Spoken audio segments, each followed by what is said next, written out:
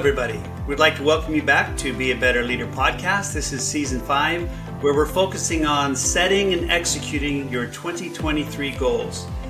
We're focusing today on winnable game versus the uncertainty stall. So we'll talk about what that means. I'm really excited to share with you our guest.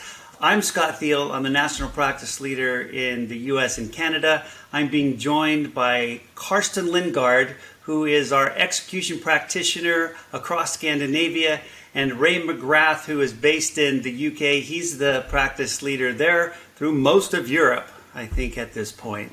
So, gentlemen, it is so great to see you again. Great seeing you, and great being on. Awesome. I'm so excited for what we get to share and learn today. So one of the things, let's start off with ambiguity and why it's such a big barrier to execution. And let's start with Ray. Ray, what do you think about that? Well, it's interesting saying it's a barrier, isn't it? When actually there are so many instances when that's the choice. That's actually the route that so many will take. There's almost, I don't know what you think, but there's almost a safety in ambiguity. And for me, it's this difference between a spotlight and a floodlight. So when that spotlight is on, when there isn't ambiguity, it's absolutely precise. It's kind of bright and strong. But a floodlight that's in its more general, I don't know, I encounter so many clients where there's almost a comfort there. So I'm not sure whether that answers this first question that well, but it's what I immediately think of when I think of ambiguity. I actually think the opposite. I actually think of the attraction of it. You know what? That is a fantastic point, and we've definitely seen that. It's almost like leaders don't want to place their bets; they want to hedge their bets. If I say no to this, what if that was the good idea? So I have to hear, Karsten, what do you think about what Ray said, and overall, why is ambiguity such a barrier to goal execution? Well, I think it's something to do with the difficulty of getting alignment. It's so much easier just to have the flexibility and to go where you would like to go without the commitment to really one or two, goals. It's a lot easier to have that flexibility, and especially when we talk Scandinavian culture, there's a lot that kind of are nodding in the meeting room, and then when they go out, they kind of go wherever they would like to go. So I think that commitment that comes with it is difficult for a lot of leaders. Yeah, I think that's true to varying degrees globally, right? Where people will say, okay, sure, I'm behind you in the meeting. And then when they go out of the meeting, because it's ambiguous, they kind of do what they were doing before the meeting started. Is that a little bit about what you meant on that one, Karsten? Absolutely. And also because some of the wording, it's difficult to commit to a fancy word. What does it mean if there's not a measure behind it? It's easy just to say, well, I thought this, and then another one thought this, and then it seems on the surface to be aligned. But when you get down to it, it's actually misaligned.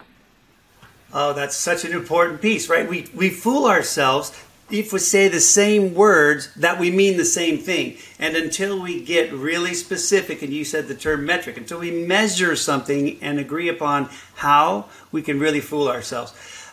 Ray, let's talk about how creating lead measures can help reduce ambiguity. Right, so the lead measures then, Scott, you're referring to this kind of articulation of behaviors, isn't it, of actions that people can take. It's interesting, isn't it, because this articulation of a direction to go in, I mean, it's a great start. It's something that people can get behind, and also quite comfortable to be in those settings to say, yes, we're all headed in that particular direction, but it's quite another for the people closest to the work to say, well, these are the actions I'm going to take.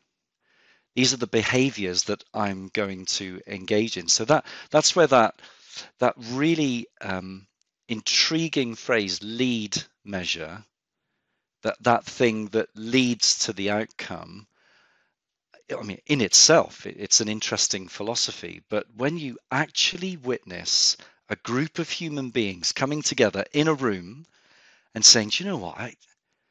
I believe I'm closest to the work, and I believe certain actions or certain behaviors will lead to that outcome. Just the act of doing that is so galvanizing, isn't it? I feel it speaks to the very human condition, of to Carsten's point, of being aligned, of getting behind. I really don't think people get behind a marketing statement or a phrase or an aspiration. I really don't.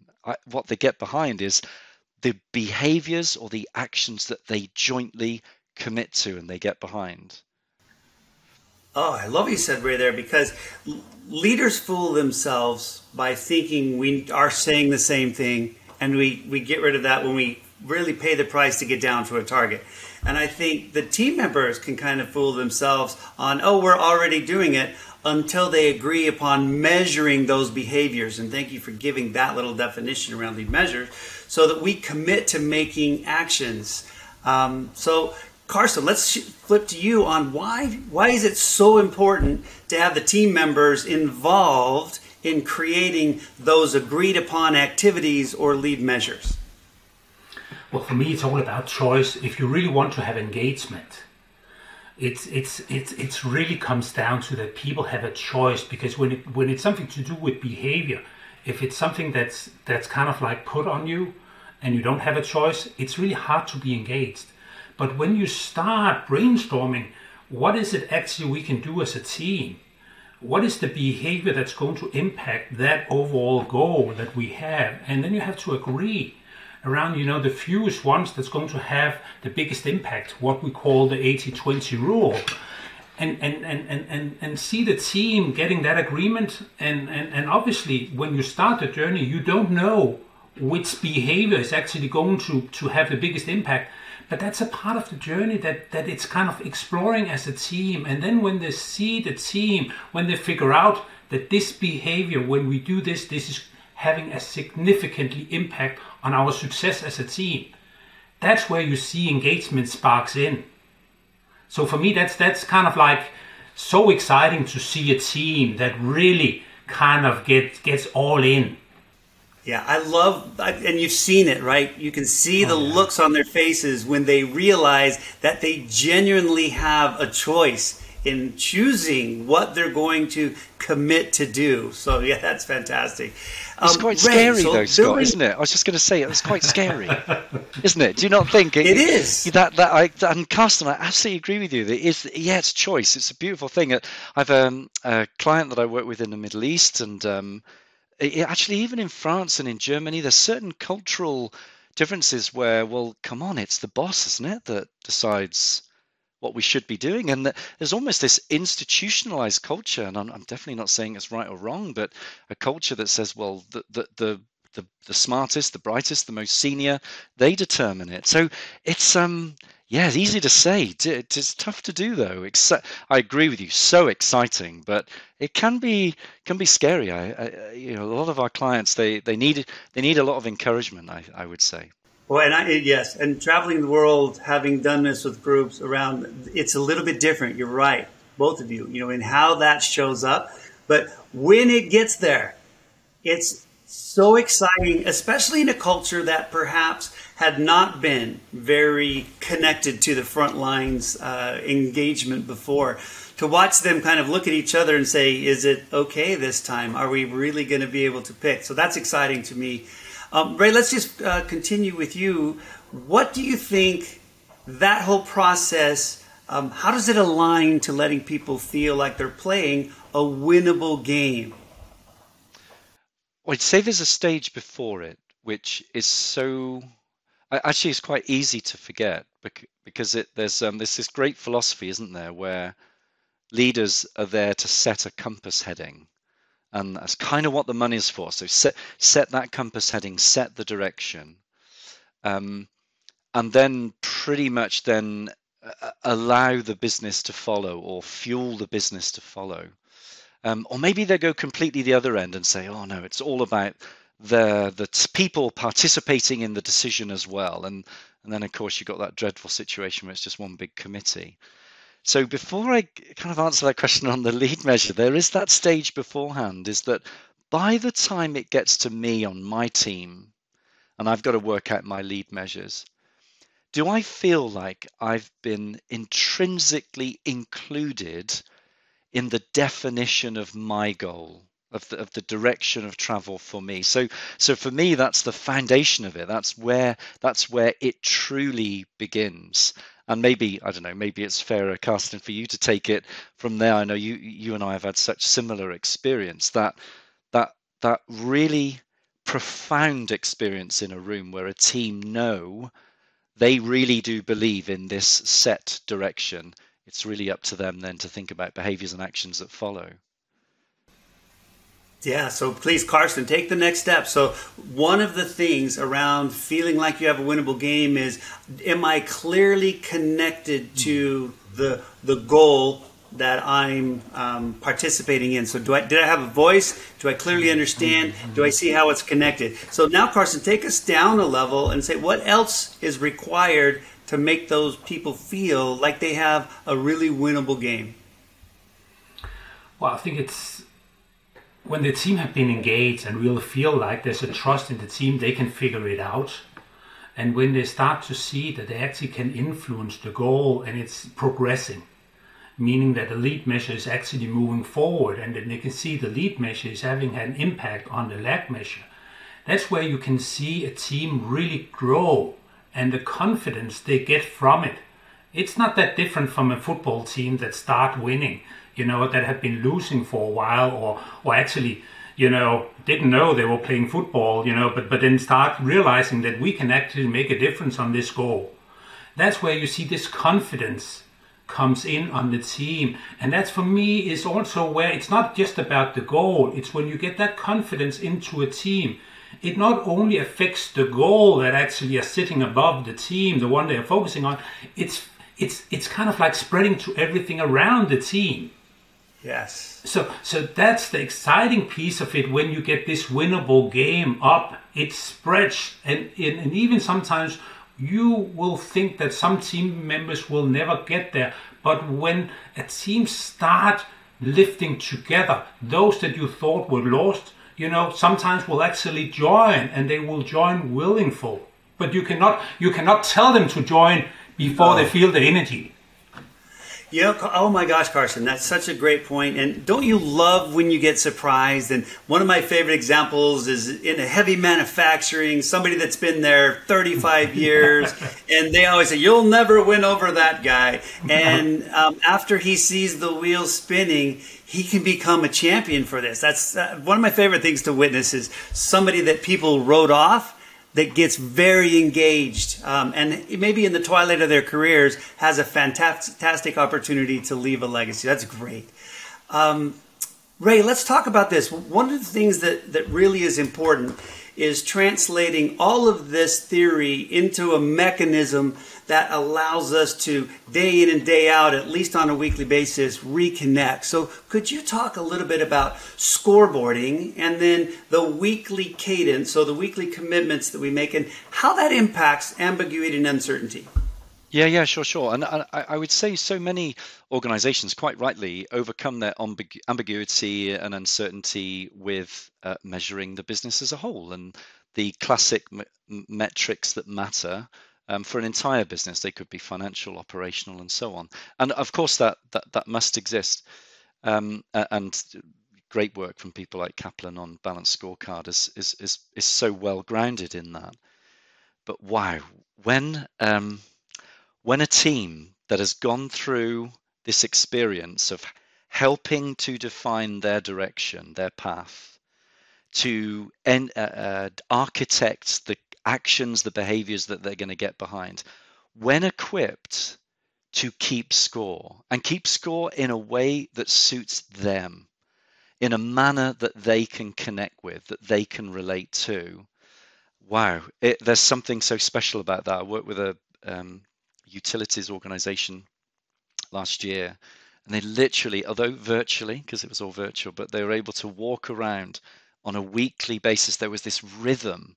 Every week they would walk from scoreboard to scoreboard, and you would witness, again, those closest to the work showing their passion, their commitment to the behaviors and actions that they've engaged in.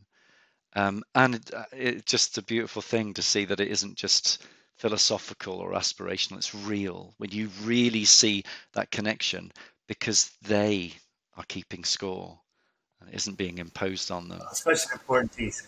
Oh, yeah. The ownership of scorekeeping is so important. Well, one question for you both. I want you to, if you could think of a time or an example, but have you personally had to fight through the fog of ambiguity? Karsten, let's start with you. Oh, absolutely. Coming from the US as a practice leader, coming back to Europe, and then going through the pandemic, had to change everything. Being used to working international and being there physically, and then suddenly you have to do everything virtually. Kind of creates a lot of ambiguity, and also things that you have told yourself not can be done virtually. Actually figuring it out that it can be actually done in a different way, but as good virtually. So for me, it's actually been so exciting to go through that ambiguity and get out on the other side, and now being able to do what we do in a virtual world that actually can be even more effective than we did before. So yeah, that's just one example, but I could. It's a great example, and having lived through that with you, my friend, I felt that as well. Ray, what about you? Yeah, prior to doing this role, I was the service and ops director of a €1 billion IT services business. One of the aspects of the business I had to look after was about 250 field service engineers. My ambiguity actually came from their clarity. They had clarity on a metric that was associated with SLA, service level agreements. So, customer has a problem, we respond within 4 hours. And so this was so clear to them, and yet there was ambiguity in the boardroom with us on contribution, on, we called it services contribution. So where was the cost being sunk here? And it wasn't until we changed the metric that mattered to the retention of our customers did we realize that no longer should we have service engineers literally sat around waiting for the phone to ring. Now they were working proactively. Now they were doing maintenance proactively. Now they were supporting account managers. So it's maybe a slightly strange angle to take, but ambiguity can be deceiving. It presented itself to me as precision and as a metric, but it skewed the view. So yeah, that was my fog that lifted when we shifted to the loyalty of our clients. Well, paying the price to get that from the top to the bottom.